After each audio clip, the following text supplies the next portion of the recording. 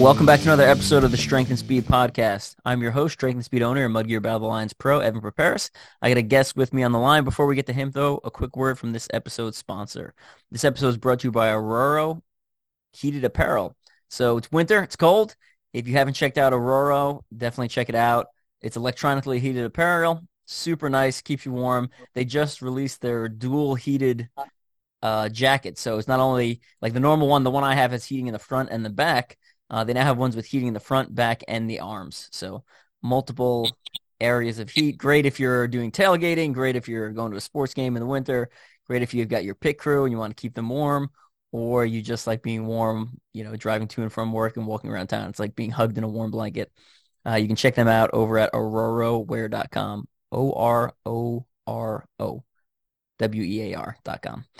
All right, joining me on the podcast, I got a friend from work. I got John on the line. John, say hi. Hey, everybody.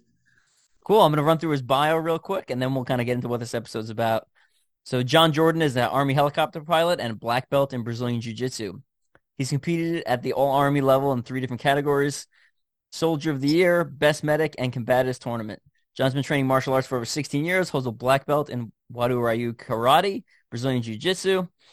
He's competed in many local and regional martial arts tournaments, and then due to the nature of his military career, he's trained with many professional MMA and jiu-jitsu competitors all over the world. Currently, he trains at Combative Sports Center in Manhattan, Kansas, under Sean Roberts and Joe the Nose Wilk. Does Joe appreciate that nickname? He does. I don't know if you've seen Joe's nose. I think it's been broken a dozen times from all of his MMA fights over the years, but it's more of like a badge of honor for him at this point. Gotcha. Yeah, so I met Joe last year. We 1st Infantry Division actually took a bunch of people to NTC, and he was one of the guys we took. So I got to hang out with him for about 4 days. Yeah, Yeah, and he's a fun guy, and he's one of the OG Midwest MMA fighters before MMA was really getting big, and there was jiu-jitsu gyms popping up everywhere. right. So I met John. Met him a little more personally a couple of weeks ago. We were doing some combatives training, and he's rolling me up in a ball there. And then we started talking about Brazilian Jiu-Jitsu and some of the kind of the sport structure of it, how the different organizations and the push for the Olympics and stuff like that. And I thought it was really interesting in how it relates to obstacle course racing. So this episode, we're going to talk a little bit about his background, about training in Brazilian Jiu-Jitsu and martial arts. And then we're kind of the second half of the episode, we're going to focus more on like the structure of the sport and how that relates to OCR and, some of the good things and bad things that might come from that. So I guess let's start with, I mentioned a little bit about your background in martial arts. Tell us a little bit more like how you got involved and, why you decided to go from karate to Brazilian Jiu-Jitsu and kind of expand your horizon there. Yeah, so I didn't do any fighting growing up. I was just a runner growing up and mostly just because my dad and my brother ran, right? And naturally, I just wanted to beat them at whatever they do. So that got me into cross country and track. But in college, I needed a PE. I went to Auburn University in Auburn, Alabama, and I couldn't get any of the cool ones when I was trying to sign up. And so I did karate because I thought that would be kind of fun, but it wasn't one of like like the easy A bowling or like the cool kayaking one that a bunch of my buddies were doing. So trying out karate though, it was pretty fun. I grew up watching, kung fu movies and anime and stuff like that, like a lot of other people, and, playing like fighting video games. So I kind of got hooked on it, started keeping up with karate, and it was karate is a traditional style. So you're going to a dojo and you got a sensei and you're bowing and wearing a formal uniform and learning all the kind of like the Eastern philosophy that goes along with that. So it was fun. And we skipped forward a couple of years. I saw UFC Ultimate Fight, like the Ultimate Fighter reality show. And there's a couple of dudes on there. They were like Taekwondo striker type guys, and they got annihilated by MMA jiu-jitsu guys. And it was for a lot of people too, it was kind of a shock to me because growing up, all I knew about grappling was like the WWE stuff. And when you're just messing around with your friends, it's not real, right? You're kind of like, oh no, you got me, right? Oh, you got the pin, you got the tap out, and it's not real like damaging moves, and it's kind of like, oh well, if you're a tough guy, you can just tough it out, right? And the moves are fake anyway, so you're not really hurting each other. And so I decided I would go try jujitsu since I saw Stephan Bonner tap out Mike Swick with a triangle choke. And Mike Swick was supposed to be a great striker. Stephan Bonner was like a purple belt in jiu-jitsu. And I was like, all right, this stuff looks interesting. I happened to be back home for summer. So I looked up like the best jiu-jitsu school in Atlanta at the time. It was the old Jacare from Brazil. So this dude, I didn't know this at the time, like how important this was, right? But he was one of the guys, taught Matt Larson combatives, helped found like the combatives program for the Army. He's like a first generation student under Holes Gracie from Brazil. He came to Georgia to like, he was one of like those original pioneers, like starting the school, spreading the jiu-jitsu everywhere. So I go there. At the time, I was already a fairly competitive brown belt in karate. I've already been like winning some tournaments, thought I was tough. And I got annihilated. It wasn't close. And it was like, it's like a punch to the ego, and it was like eye-opening at the same time because, I've been doing these tournaments, and karate tournaments are kind of tough. There's no weight classes. There's no age group for them. And they're based on belt structure. So I was, competing against, heavyweight adults, whatever. And then I went in the jiu-jitsu class. They're nice. They'll pair you up with someone similar size. And man, just like the blue belt, purple belt level guys in that gym, they just like worked me like a puppet, right? Like did the move of the day, whatever we learned in class, made it look like, I couldn't defend it. And you feel like it's like a child fighting an adult, Yeah, that's a good example. You're defenseless, and it's frustrating. And of course, the rules like, well, I can't punch him. I knew some good striking from karate, but that's worthless in this world. And so that is really the initial thing that gave me the bug, because then I just realized, like I got to learn it, right? Like it's not optional. It was like going from the bow and arrow to the firearm. I was just like, wow, these guys, they have a whole nother weapon system that we haven't even touched in the stuff I was doing.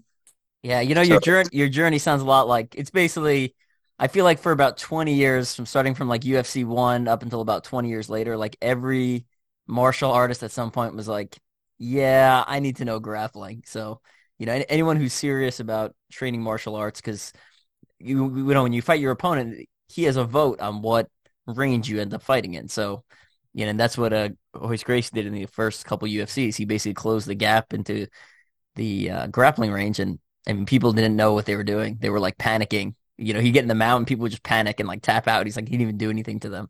So pretty crazy stuff. Yeah, and it's one of those things that it looks very simple, like a dude laying on top of another dude.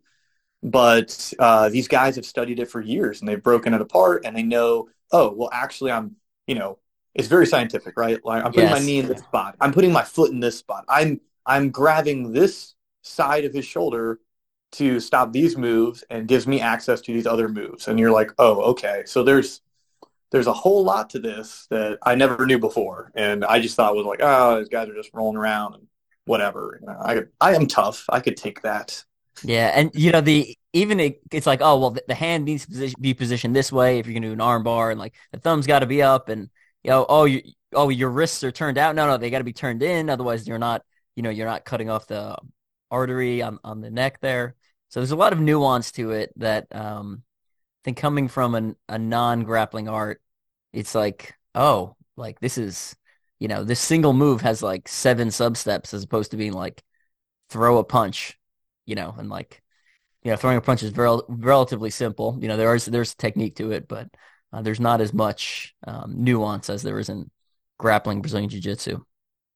So, it took you, how long did it take you to get your first degree black belt in karate? So karate only took me about 3.5 years. Okay. But karate it's an older, much more traditional style, and it's very curriculum based. And so like a lot of the older martial arts like that are, and like it's written out, what you got to Right. memorize for each belt rank, and then it's kind of like there's a timeline and there's a belt test. And so yeah, it's like cool to get a black belt in those sports, but it's like dragging your butt through getting a degree, right? Like you can make it if you just keep doing it. Yeah. It's not really that hard. So now compare and contrast that to Brazilian Jiu-Jitsu. Tell us how long that takes, or for Yeah. you to. So the average time to make it to black belt, they say, is 10 years. It took me about 15. I would love to blame like, the army and, being stationed in weird places where I couldn't train and stuff like that. But it's map time, right? So jiu-jitsu is very, very competency based. If you don't get better and progress, like you don't get promoted to the next belt rank, which is it's a better system, right? Especially for keeping the martial art respected against other martial arts. When you meet a guy that's a blue belt, purple belt in jiu-jitsu, when you roll with them, like like they've got that skill level that they put in the time to earn. And for me, I told myself starting out because I was training a bunch, but I was still working out a bunch. And then when I joined the army, I was still doing lots of army stuff, right? And I've done a few different army jobs that are be pretty intense. And I was like, well, I'll make it, 1-2 days a week. I'll get some jujitsu in here or there, and I'll keep progressing. But I put myself on a much lower, much longer timeline for getting better, and moving around also kind of helps and kind of hurts. You see a lot of different techniques out of different schools, but then different instructors are looking for different things to promote you. So, I'd be training in Korea and they'd be all looking at competition type stuff. And then I'd be, come to Kansas and they're all very like hard-nosed MMA focused school. So it's just like different styles and kind of how it is respected in other schools.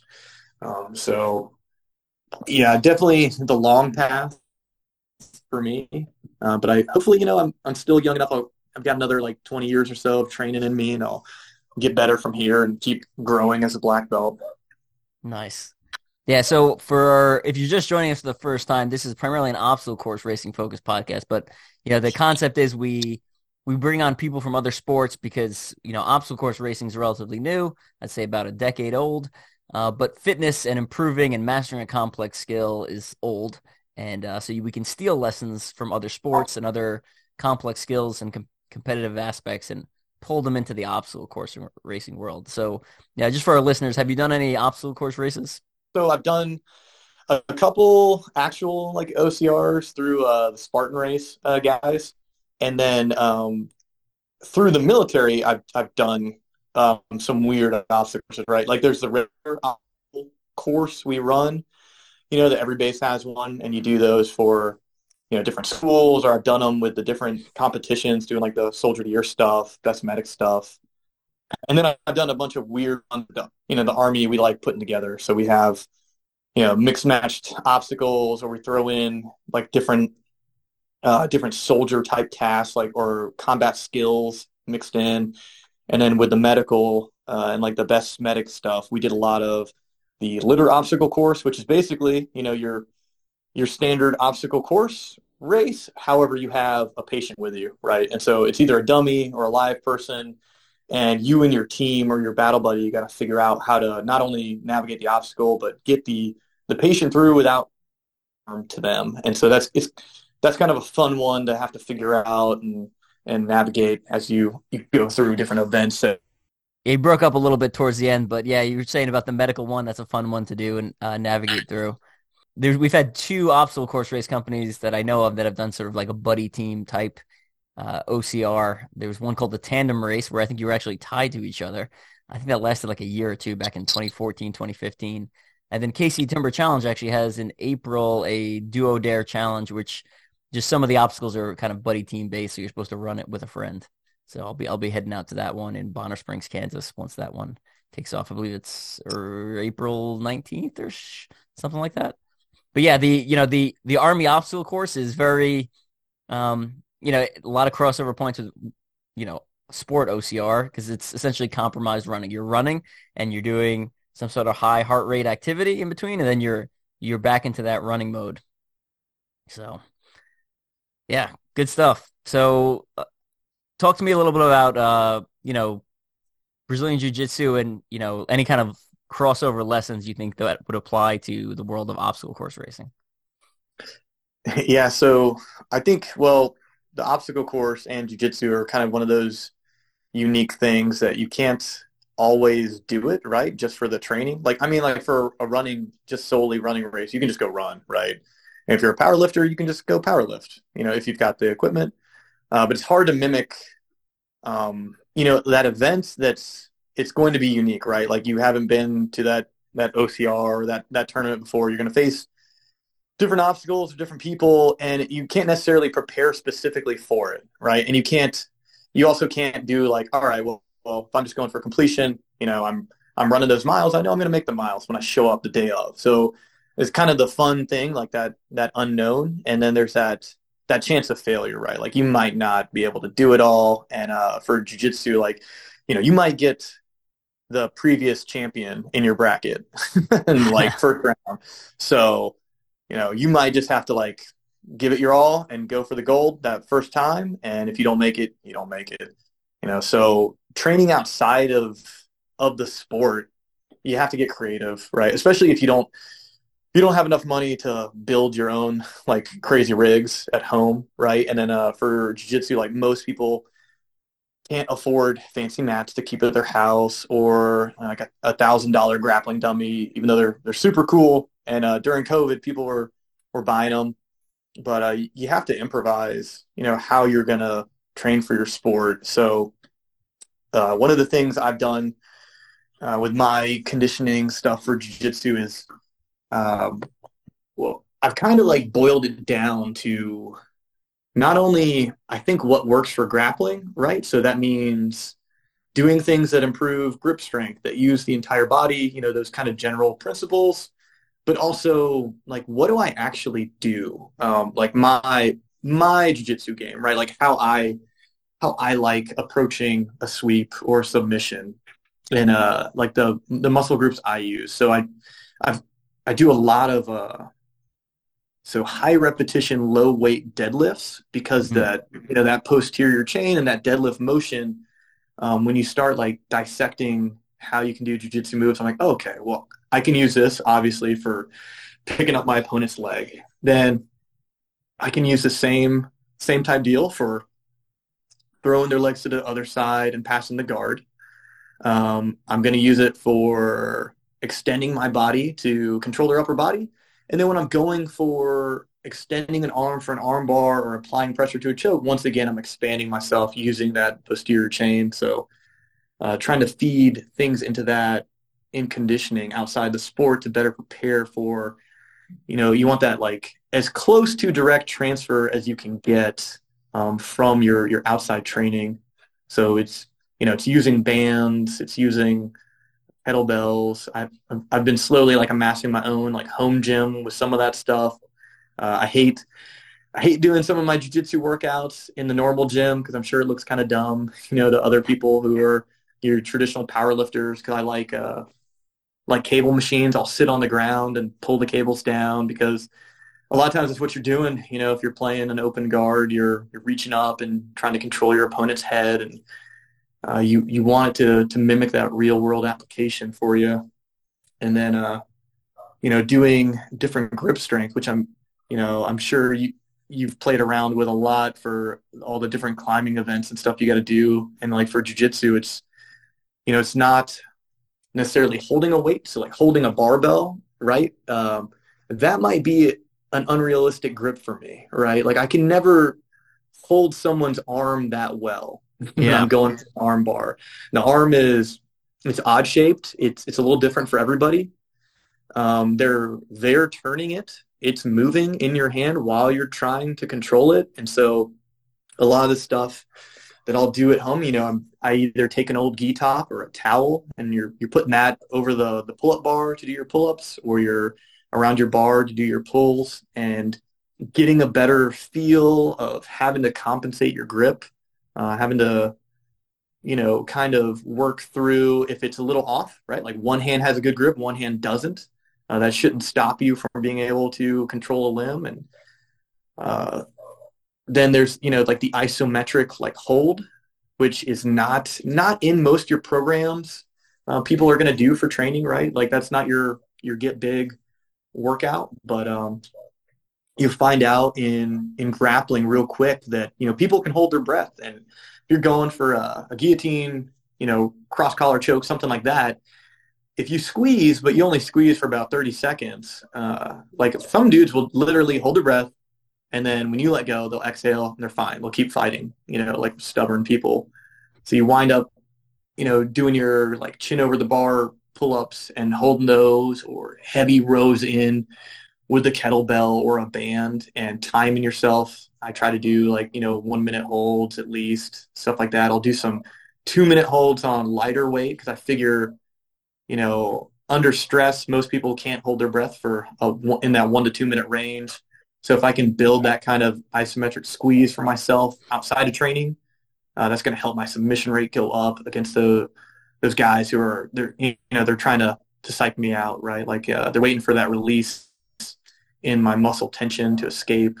But yeah, just trying to come up with things outside of the gym when I can't make it to training, right? When I'm traveling, I don't have training partners or mats, how I can, simulate the feedback you get from another person in live training. And it can be tough. Yeah, no, I love that. Everything you said. I mean, it sounds like all the stuff I recommend for obstacle course racing, right? So you're mimicking a lot of the movements, and instead of using the traditional weight attached, like for pulling machines, I recommend bringing like rig grips and kind of getting used to putting your hand in those odd positions that are required for crossing a rig and pulling down using those. I do them in public gyms, and people do stare. I just stopped. I stopped caring long ago, and I'll show up with a bag full of like random rig parts and just start like setting things up in a gym, and people are staring at me, and I'm like, whatever. So, but yeah, it is. The first couple of times I did it, I felt like super awkward, and then at some point I just stopped caring. But yeah, they yeah, really like a lot of the things you were saying, and I think a lot of people for like grip strength, at least in OCR, would be like, oh, I got these grippers, and I'm just like pumping out reps on the gripper, and it's like, well, that's not simulating what you do in a race. Like when I grab something in a race, I squeeze it and I hold it, right? So if my recommendation for people who love to use those grippers is you squeeze and you hold for 5 seconds, because that's at least how long you'll be up on a rig, before you transfer and go to the next hold. So yeah. Yeah, and I've experimented with so many. I'm sure you probably have too. So many different grip trainers. When they come out, and everyone they'll hit the online market, right? And everyone's like, oh, this is the next best thing. And most of them are based around that the dynamic squeeze, right? And some of them are like, oh, well, this is a 10-pound grip, or this one's equivalent to however many pounds of squeeze. Yep. But I really, in my line of competition, it's like I just need the steady squeeze for the long haul. Like if I could grip somebody for an entire 10-minute match and never get tired, I might do it, right? Because every time you let go of a grip, you give an opportunity for your opponent to move, for them to control it, or to use it against you. And it's one of the things the judo guys excel at. They're big about gripping heavy and fast and then not letting go. They're very stubborn. And they don't really have to, because they can just throw and they can keep the same grips a lot of times. For jiu-jitsu, like you generally can't keep the initial grips, because you want to move to a choke or a submission, right? Just knocking a dude over on his shoulders for like a pin or a throw is not going to do it. But I don't even know how many grip trainers I've run through now. I was keeping like a box of them, and I let my kids play with them for fun, but I just keep coming back to, like a gi or a towel just thrown over a pull-up bar. That seems to be like the old standby that keeps on working for me. Yeah, I mean that's the most specific, so that's what makes the most sense. And I have a bunch of grippers as well, and I rarely use them, to be honest with you. Um, but like I said, if people do like that, one, I recommend holding it, and two, treat it as like part of an actual workout. Like I think some people are like, oh, I'll just leave it in my car and just do 50 reps on the way to work or something. It's like, well, no, like it should be part of your workout. Like this is the next exercise I'm doing. I'm doing, gripper strength, and I'm going to hold it for whatever, 5 second holds each, etc. So, talk to me a little bit about like the mental, like kind of mindset going into a jiu-jitsu match, and even mindset like mid match. So for jiu-jitsu, it can be different. Usually, if you're just doing a tournament, especially if you're just like a regular competitor, um, you're just trying to have confidence in your skill, and it's like a strange thing, right? Because you might be the best guy in your gym. You might be beating people on a regular basis who are good and they're also competing, or you might not, right? Like you might be a mid-level dude in your gym. You're starting out, and it's tough when you get beat by other people going in this competition, and everyone's you've never trained with them before. You don't know what kind of moves they do, and trying to keep confidence in like, hey, I know our game plan, what we do at my gym, and what works for me, and just sticking to that. And then a lot of jujitsu, I really like the analogy of an argument. People say, you're arguing the position, you're being stubborn, and that can be it a lot, right? So after that initial mindset of just having confidence, implementing your game, and that might work, right? Like you might go into a match. I think I've had like a handful of matches where I've gone in, got the throw I wanted, got the pass I wanted, and then got the submission I wanted. It usually doesn't go that way, right? Like the guy counters, maybe you catch him off guard with the first move, but then they throw their best thing at you second move, something like that, and then you got to fight through, and it becomes this kind of argumentative, like, all right, what am I going to give up versus what do I want? And you're trying to keep this all super quick, right? You're trying to do everything by kind of like your muscle memory and keeping your your OODA loop decision timeline as short as possible. Because the quicker you make your decisions when you're going through your technique, progressing towards a submission, the better, right? The faster you progress through these positions, the more your opponent gets behind, and the more you'll win. The hard part becomes, especially for me, is when you're mid to late match with someone. Maybe they're up on points, maybe they're not, but you're in like a somewhat neutral position, and neither one of you want to give an inch, right? The other guy's not doing anything dumb, and there's always kind of like an easy way you could trick the guy. You can bait him. You could kind of relax. You could say, oh, well, maybe I'll let him think he's getting this escape, or maybe I'll let him grab my arm and think he's going to get this arm bar. And for me, I try to be patient and avoid that. I used to be, especially like in the gym, training with people, even in the competitive mode, just like, all right, well, I'll let him go for this arm bar, and I'm going to escape, right? I'm going to use this against him, and I'm going to get out. And that only works against people who don't have the skill to finish the move. When you run into those better fighters who, oh, that happens to be their move, you just gave them the win, right? And so kind of a hard learning point for me has been during a match is that like patience, right? Like I know I'm not winning yet, but I should not do anything dumb. I should not give up anything easy. And if I got to make this guy like suffer or wait him out, kind of like it's like you're staring at another person waiting for them to talk. You got to wait. And then that's usually when the other person, they make the mistake, right? Like they get impatient. They try that move that maybe it's a low percentage move, but they think it's going to work on you. And that gives you the opening for the solid counter and the progress you were looking for.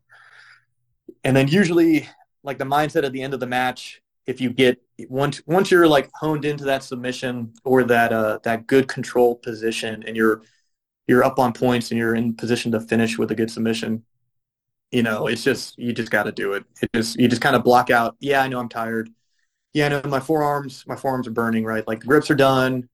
The breathing's done, but I just got to finish this match. Right, if I don't finish it now, it's going to be worse. Right, it's better to just try to power through that final wall and get it over with and win. Then to leave it up to the judges. Judges' decisions can always be a coin toss, especially if it was a close on points match.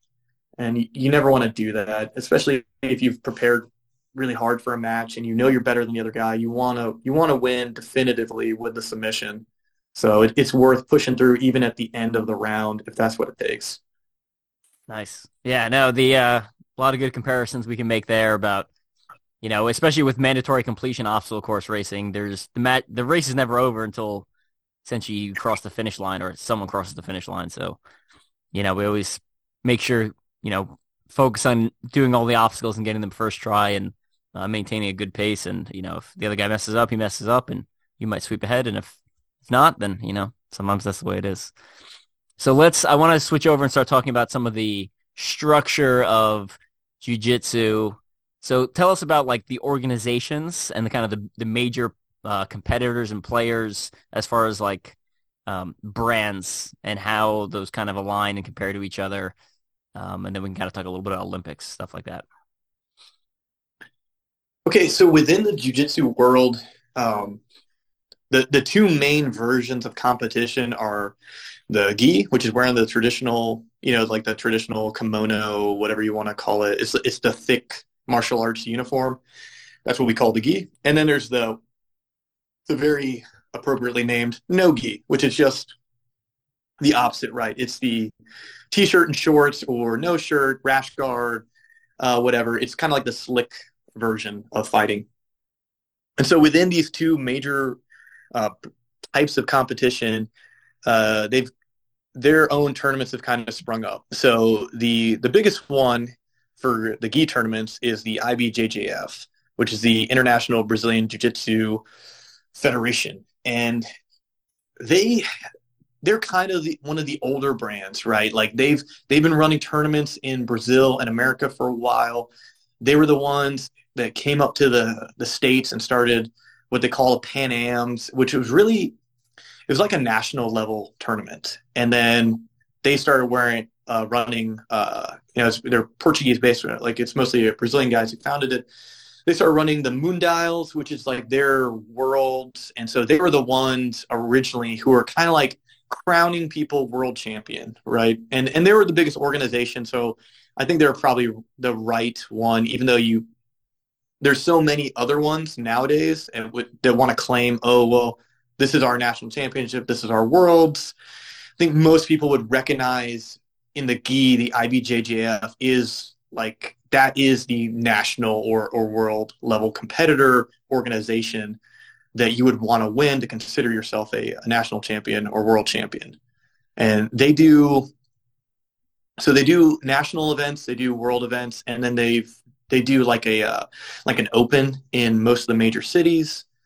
They do, and it's kind of like qualifiers as well, so you can get enough points to go to the world event, because the brackets can be limited. It's not as open as like a race, right, where you can just run big heats.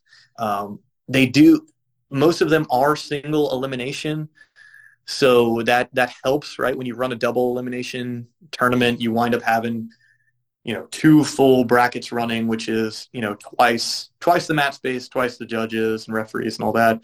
So single definitely streamlines it, but a lot of these tournaments, they'll have around 16 people per bracket, right? And they cut in half every way down until the last two are fighting for first place.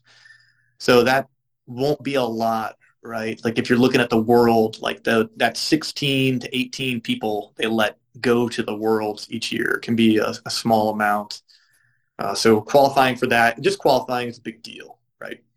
So they're the biggest one in the gi. They also run no-gi tournaments, but they have a more restrictive rule set, especially for the lower belt ranks. And that's led people to going to some of the other organizations that have more open rule sets.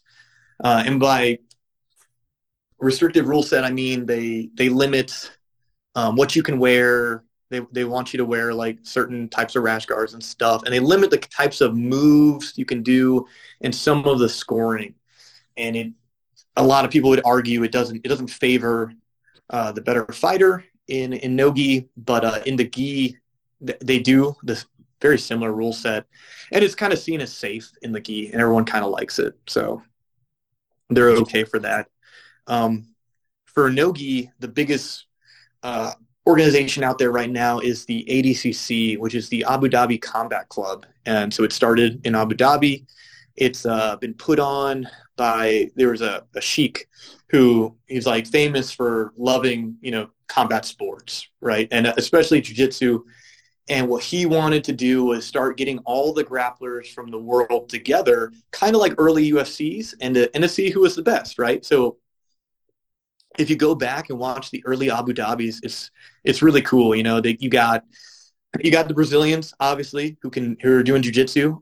You got some just straight up wrestlers from America in there who are, like they know some joint lock stuff, but they're doing very, what we would think of as like collegiate style wrestling. You've got some judo guys, some like from other countries, some other types of like lesser known wrestling styles, and just seeing how they clash. Obviously, it's been that organization. The winners have been dominated by the Brazilians for a while. They take jiu-jitsu very seriously. They've figured out all the stuff. And then over the time, the ADCC has grown in popularity, mainly because they do better prize money for the fighters. Most jiu-jitsu tournaments don't do great prizes. They don't do good prize money. They'll do a medal, and it's like bragging rights, right? So if you wanna teach or run a school or sell DVDs or online instructionals, that's how you get your credentials to do so.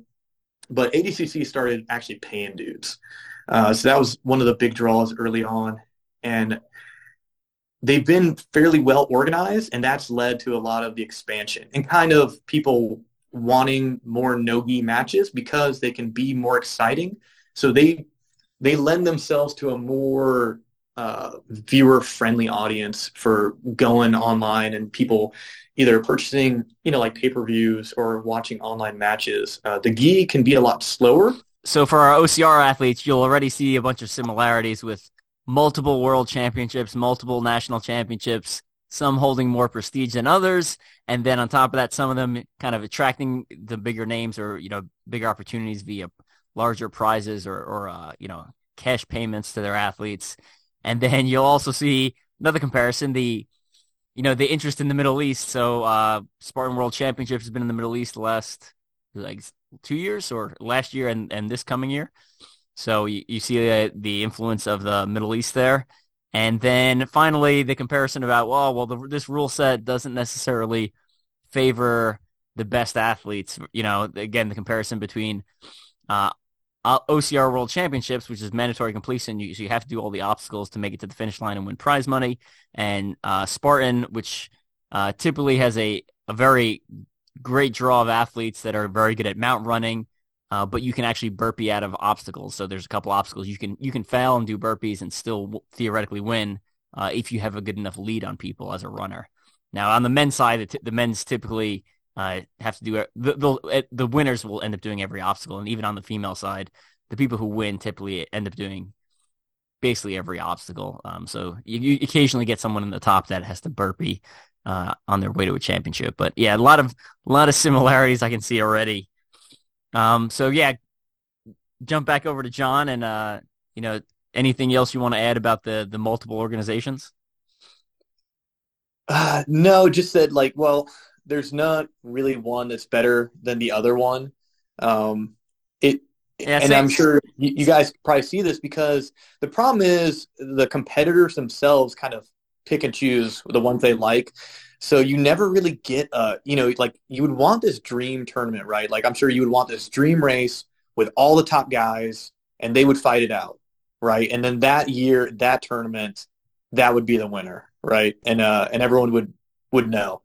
And that's one of the big problems with all these different brands, and there's a bunch of sub brands running around the states and trying to start up, and it kind of like spreads everyone out so much that you got to be careful when you meet someone and they're like, oh, well, I'm a 5-time national champion, 2-time world champion. And you look at the tournaments they've won and you're like, okay, well, nah, that's maybe, right? Like a couple of these are legit, a couple of these not so much. And, Yeah. it kind of dilutes, the sport a little bit, and kind of hyperinflates a lot of people's like fighting resumes.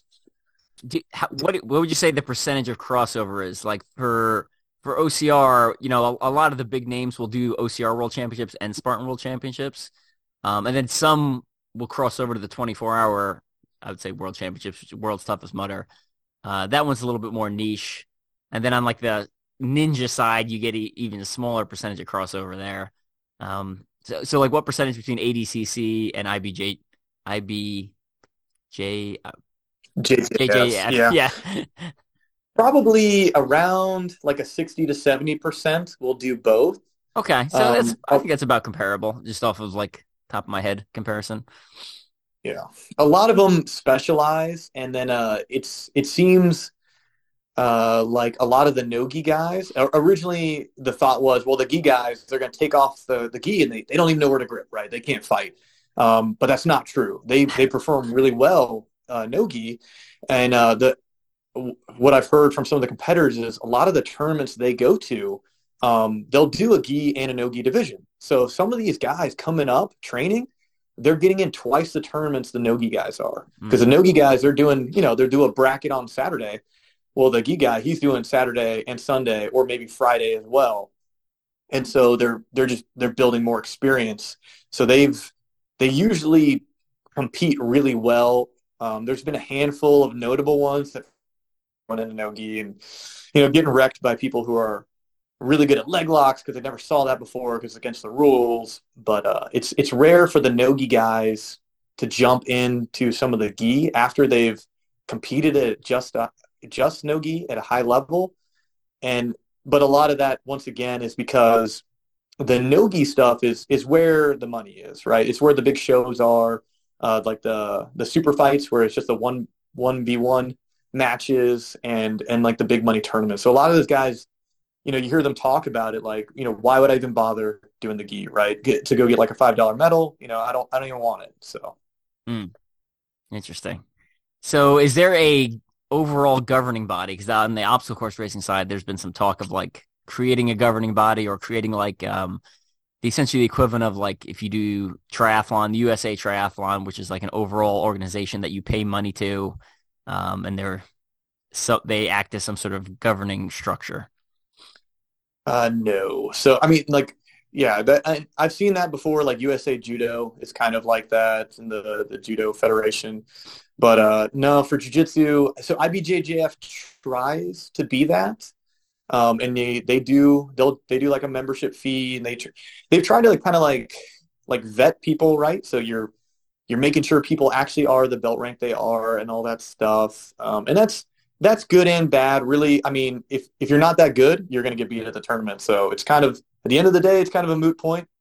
It's good to keep out maybe some of the sandbaggers, but there is no real way to stop a sandbagger if they say they're just a blue belt. You can't really tell them they're not. But for the other tournaments, they don't really do that. So they're not doing any kind of organizational type outreach or trying to, adopt a standard rule set for everybody. So it's kind of up in the air.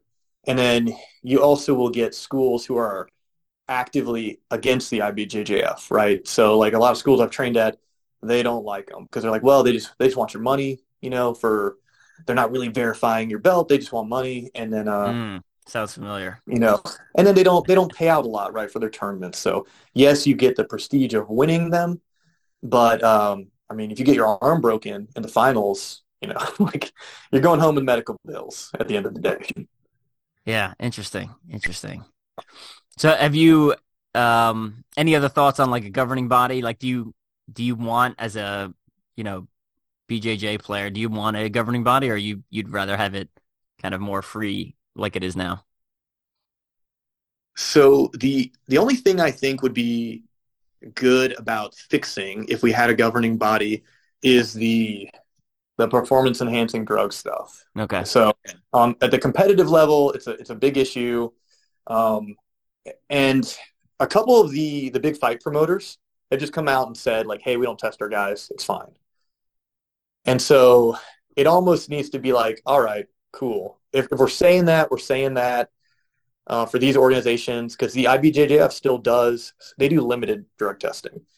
And they've had issues with people like not showing up for the finals day of matches because the drug testing team showed up and stuff like Mm. that. I think if we're going to do that, maybe we split the categories, right? Like there's the natural category and there's the enhanced category. And if people they want to take that health risk and put crazy stuff in their bodies, just so they can be a super athlete for a couple of years, fine. If they want to accept that risk, it's on them. But then it looks like to me like it puts a bunch of pressure on the young guys who want to be competitive and want to have a career in MMA or jiu-jitsu, like almost like, well, I gotta do it, right? Yeah. I won't be competitive if I don't. And then these organizations are out there actively, like ADCC and Fight to Win and a bunch of these other guys, they actively say like, hey, we don't do testing. We're here to put on a show. It's entertainment. And I get that. That's how they make their revenue, right? And they can grow the sport and they can reward the fighters. But it does create a culture of that like pressure to, okay, well, everybody's going to have to do it in order to keep up because, otherwise the big steroid monsters, they're just going to keep on winning and you'll never make it. Yeah. Now, I mean, that's essentially the model that bodybuilding, I don't know how familiar you are with bodybuilding, but that's what this model bodybuilding uses, which the get my acronyms confused, the IBBF, International Bodybuilding Federation, doesn't drug test, or sometimes they say they drug test, but it's for like extreme diuretics, or it's for like cocaine, or it's some random stuff that is not necessarily, it's not testosterone, it's not HGH, stuff like that. So you have these drugged up bodybuilders on stage, and then there's a separate brands that are natural, that are all natural. And then there's like brands that are like half natural, I'll say, because they're like, oh, well, as long as you haven't taken something in the last year or two, then you're good.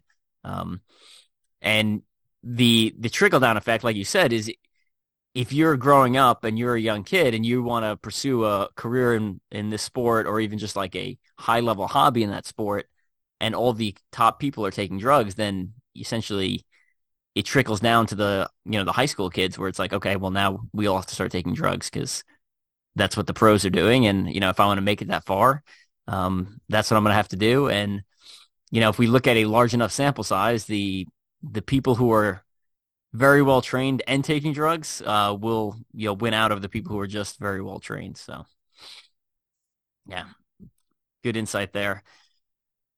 Olympics. Let's talk about Olympics. Is there a push to get Brazilian Jiu-Jitsu in the Olympics? And any thoughts on that? So it comes and goes. It was a big push when the Olympics were going to be in Brazil, right? And everyone was like, well, it's, this is the year we're going to get it in. But no. So because there's these different governing bodies and no one can agree on what the rule set should be or who is the real world champion, they're all kind of against the Olympics because they all kind of know the Olympics are like the most prestigious athletic event out there in the world. And if you tell someone, I'm an Olympic gold medalist versus I'm a IJ 80 whatever medalist, people will weight one over the other, and that'll become the event that people train for, they prepare for, and whatever rule set those guys start adopting, that'll be the one that trickles down, and people start training like that to prepare, for the Olympics. So a lot of the grapplers, like the pro guys and guys who run some of the larger organizations, they've publicly come out against jiu-jitsu going in the Olympics. And they're like, oh, it'll be bad for the sport. And I don't understand that aside from them making less money, because I feel like it would only increase exposure of the sport. It would give it more legitimacy. You would see other countries competing in it, and it would help the sport grow at the end of the day. And especially for something as basic as grappling, right? Like it's a branch of wrestling, which is one of the oldest sports. So it's weird to see this I would say a lot of the higher up jiu-jitsu guys, they're anti-Olympics of getting it in there, Interesting. which is bizarre. But then on the other hand, they'll complain about, oh well, we just got to get out there more and educate the public, and the sport will take off if we do, right? If we could just figure out a way to cover it better and educate people, but then they actively fight against it when it comes to well, their organization's going to make less money if we do this. So, but I think it would be a net good for the sport if they join the Olympics. There are plenty of other sports in the Olympics that I don't think are quite as intense or as big practiced around the world, because a lot of the like a lot of the countries I've been in, stationed in or deployed in, I can always find a jiu-jitsu gym to go train at. It's like an international language, right? Fighting, and man, it's getting bigger, especially with the younger group that's growing up with UFC, and it probably won't eclipse a lot of the other sports out there, but it's definitely got room for expansion. And once people learn about it more and see it, it'll get up there with some of the other just recreational club sports people do. So I would think it would be Olympic level interest around the planet. Yeah. No, it's definitely grown. I remember looking for a jiu-jitsu gym it must have been around 2003. I took martial arts training for the summer, and I was looking for a jiu-jitsu gym. Couldn't find one I was on Long Island, which is a very densely populated area, and I couldn't find one. And now it seems like there's one in every city, like across the nation. So um, definitely growing in the last 20 years. And some interesting comments on some of the Olympic stuff. I think the OCR, there's some factions that are really pushing for the Olympics. It definitely would bring more attention to the sport in general. The problem with OCR and the Olympics is, again, we'd have to standardize the obstacles, standardize the distance, standardize the terrain. So I think it would look a little more like steeplechase with OCR obstacles on the side instead of like hurdles and, water pits, stuff like that. So, but yeah, interesting. And, at the end of the day, the Olympics is a business, so they're looking at whatever they think they can make money. I would assume jiu-jitsu would fall pretty well into their model, though, because it doesn't take up a lot of space per se, right? So, like, I think OCR doesn't work well because it requires a lot of space. I think that's one of the reasons you don't see like ultra running in the Olympics, because it requires a lot of space and time. So, I, it seems like more of the combat sports should end up in the Olympics, especially with like the roots of like pankration and wrestling and boxing being all Olympic sports, back from 600 BC. So I don't know, just some thoughts there for people to chew on and mull over there.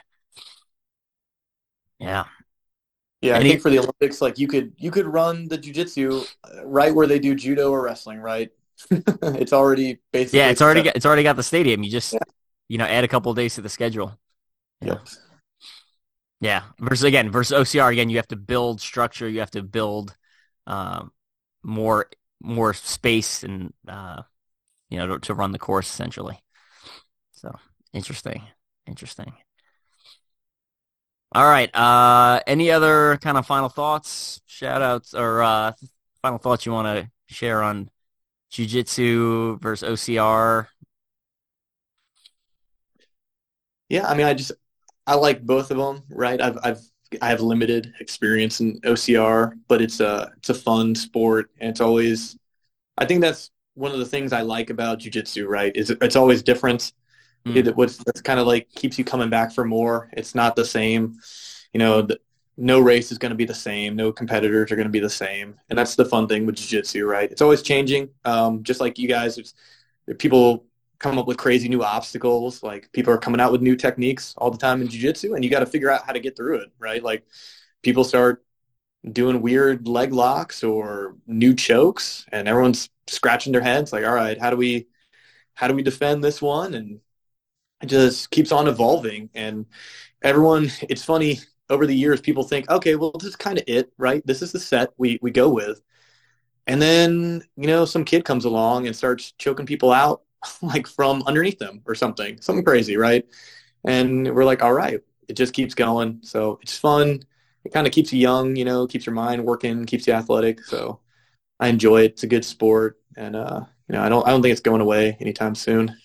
Yeah, no, it's definitely a lot of similarities there with the variability and the, just like OCR, like there's a requirement to work, multiple sides. So you can't just be all really right side dominant because that's not the most efficient way to compete. So good for overall strength training and brain development. And then on top of that, jiu-jitsu, your heart rate is high and then it spikes and then it drops a little bit and then it spikes. You're going through like cycles, which is very similar to OCR and like compromised running where my heart rate's high the entire race, but at obstacles it's spiking at certain points and then I'm having to like regain my composure, reassess and kind of adjust my work output to make sure I make to the end of the race as fast as possible. So I can definitely see some crossover points there. All right. We like to ask people, tell us something people would be surprised to know about you. So with your armory and martial arts background here, what would people be surprised to know about you? So probably the surprising fact for me is that I do jujitsu, right? And I know that's dumb in this conversation because that's what we've been talking about. But when I meet people, I'm a pretty average looking white guy, right? I'm not huge. I don't have big muscles. And but I love to fight, right? I love to grapple, especially. And in the gym, I'm that kid that my instructors over the years they like pitting me against the new big dude, right? And because I'm going to try to use technique. I'm going to try to use the minimum force necessary to choke them out, just enough to win, right?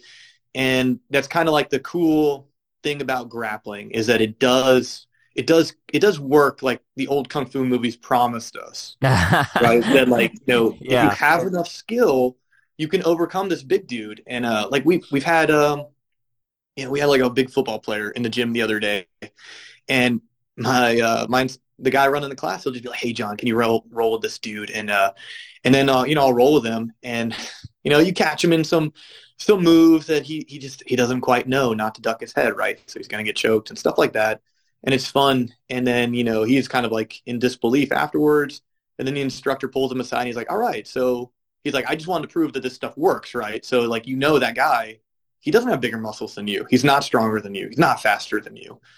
He's using this kind of hidden kung fu sport that we've developed on the ground, and it's real. And you can learn this too, right? Especially if you have the physical gifts, right? You could take it even further. And so that's kind of like the fun thing about being the lightweight guy in the gym is you're kind of like that little hidden weapon that gets to kind of demonstrate how it works to people. And it's always weird, when I meet people and they're asking me about my hobbies, and I'm like, oh, I like fighting, and they're like, oh, really? I kind of get this from like big army guys, right, who are like power lifters and all this stuff. They kind of give me this, I don't know if you're really a fighter, right? And I'm like, well, come to the gym, man. Like I'm going to the gym tonight. Odds are I am. Come with me, try it, train. And those that take the invitation and come train with me, they're shocked, right? They're like, I didn't know this stuff was real. I didn't know it worked. So it's fun, and I enjoy that, and try to pursue, technique over skill. I mean, like over strength, but strength and speed and all those things, they will only help you be better, right? And combining them with the skill is what wins the fight in the end of the day. So, you can never fully neglect them, but Yeah. yeah. Great input there. Any advice you have for maybe people who are interested in signing up for jiu-jitsu or are, maybe just starting out? Yeah, it's just don't be afraid to be terrible at it for a long time. It's like I try comparing it to like golf or maybe shooting if people have ever gotten into shooting. But golf, like you can buy some nice clubs. You can go to the golf course and you'll just be terrible. Or if you've ever gone to Top Golf, and just like chip some balls into the dirt. But jiu-jitsu's like that. There's a big learning curve, and it can be tough, but it's real, right? Like you're investing in something that really works. So when you do start, winning a match, controlling a person, or choking them out, like you're, it's not like you're at like the kickboxing cardio class at your gym. You're learning a thing that really works, and so if you want something that really works, it's going to take you a lot of time to develop it. So it's an investment. Most people are terrible for the first 2 to 4 years, right? And that sounds like a really long time to people who are thinking of it as a hobby. But it goes by, and then every one of us, we're going to be somewhere in 4 or 5 years. You might as well be better at fighting, right? If you just stick with it. If you don't, then those dudes at the gym, though, they are going to be better at fighting. And so, um, yeah, just don't be afraid. Don't be afraid to fail, right? Like we talk about it in racing and stuff like that. But there's a little bit of ego kick when someone beats us in a fight that can make you not want to go back to that gym and face that. And getting over that can be tough. Yeah. Good advice. Good stuff there. All right. Any final shout outs you want to give? Friends, family, sponsors, whoever, brands you like, etc. Uh, yeah, well, I mean, like Combative Sports Center is my home gym in Manhattan, Kansas. I kind of consider myself a student of everybody, right? Because I move around so much. And I've trained at a bunch of different styles, but definitely, Professor Sean Roberts has been one of my main jiu-jitsu instructors, along with Joe Wilk and Josh Pfeiffer and all the guys at the gym. I've had the great fortune of getting to train in Kansas with them a lot. I all my other belts and stripes I've got from like random people at random different places, but it's a great community. Everybody kind of takes care of you, and the jiu-jitsu belts transfer real well, right? Because you roll, and either you can roll or you don't at the other gyms. And then I don't know, just my wife for putting up with my nonsense and Mm. piles of dirty, stinky laundry that smell like the collective sweat of 20 other dudes, in our house all the time, and all my crazy ramblings and telling her about like, oh, I found this new choke and all this stuff, and she puts up with me great. She's a trooper, so I love her. She's been super supportive and takes care of me. Gotcha. All good stuff there. So if any of our listeners want to check out the Strength and Speed website, it is teamstrengthspeed.com. On there, you'll find links to all the other podcasts. We do have a fighting section if you're more interested in the martial arts stuff. And I've broken down the podcasts that are specifically related to martial arts in that fighting subsection. You can go there and click on, I think it's like knowledge or something like that under the fighting tab. And you can just listen to the martial arts ones, or you can go back and listen to some of our older episodes. We've got over 200 episodes. If you're interested in more on the mindset of endurance athletes or just competing in general, my newest book on endurance is available on Amazon, digital and hard copy. You can pick it up there. It's also recently released on Kindle Unlimited. So if anyone who has Kindle Unlimited, you can read that for free. You just go in and click download and bring it to your device and then, read through the pages. Or, if you want, just flip through the pages. That helps too, because I get it like a penny every time someone reads a page or something, some ridiculously low amount of money for reading, for all the writing I've done. And then if you, John, I work with him in the Army. If anyone's interested in more of some Army stories, some Army backstory, and some of the endurance challenges I've done that have raised money for veterans, my biography is also available on Audible, Amazon, and off my website. So if you like audiobooks, great thing to listen to on your drive, to and from work or cross training, going for a run, whatever. And then digital version available for download on Amazon, and then the hard copy, again, off Amazon or off my website, teamstrengthspeed.com. You can check all that stuff out. And then if anyone wants some like general strength training plans or kind of interested in getting into the world of OCR, maybe you're a jiu-jitsu guy and want to get deeper into OCR, I'd recommend my first book, which is the New Strength and Speed Guide to Elite Obstacle Course Racing. Talks about training plans and periodized training and tapering and all that stuff, and working on grip strength, all the good stuff you need for being a competitive OCR athlete or just improving in your age group. So you guys can check that out. John, thanks again for coming on. Thanks again for beating me up at the gym and teaching me some good techniques and some moves. I always appreciate getting to roll with higher level people. It's like you said, it's always a hit to the ego and it's humbling, but I always find value in learning from the people who've been doing this a lot longer. So I really do appreciate it. And looking forward to training with you some more and some of the rest of the guys. Anything else? No, thanks for having me on, Evan. Yeah, it's pleasure training with you guys, and no, I love it. I hope our group just continues to grow on the base and everyone just gets tougher and better. Yeah. So for the first infantry division has a combatives team, so I've been training there for the last couple of weeks. That's how I ended up running into John. Besides, I work in the same building as him, but we don't cross paths that often. But yeah, I've been doing. It's been brutal for the last 3 weeks. I've been doing essentially two. We do training 6 to 8 in the morning, 11:30 to 1, and then on top of that, because I still have to prep for OCR, like I run usually after one of those practices. So it's like I don't know. Every week is it's a grind now at this point. And then I got picked for Ninja Warrior again, so I'm in Kansas City this weekend training for that. So it's just training on top of training. So busy man.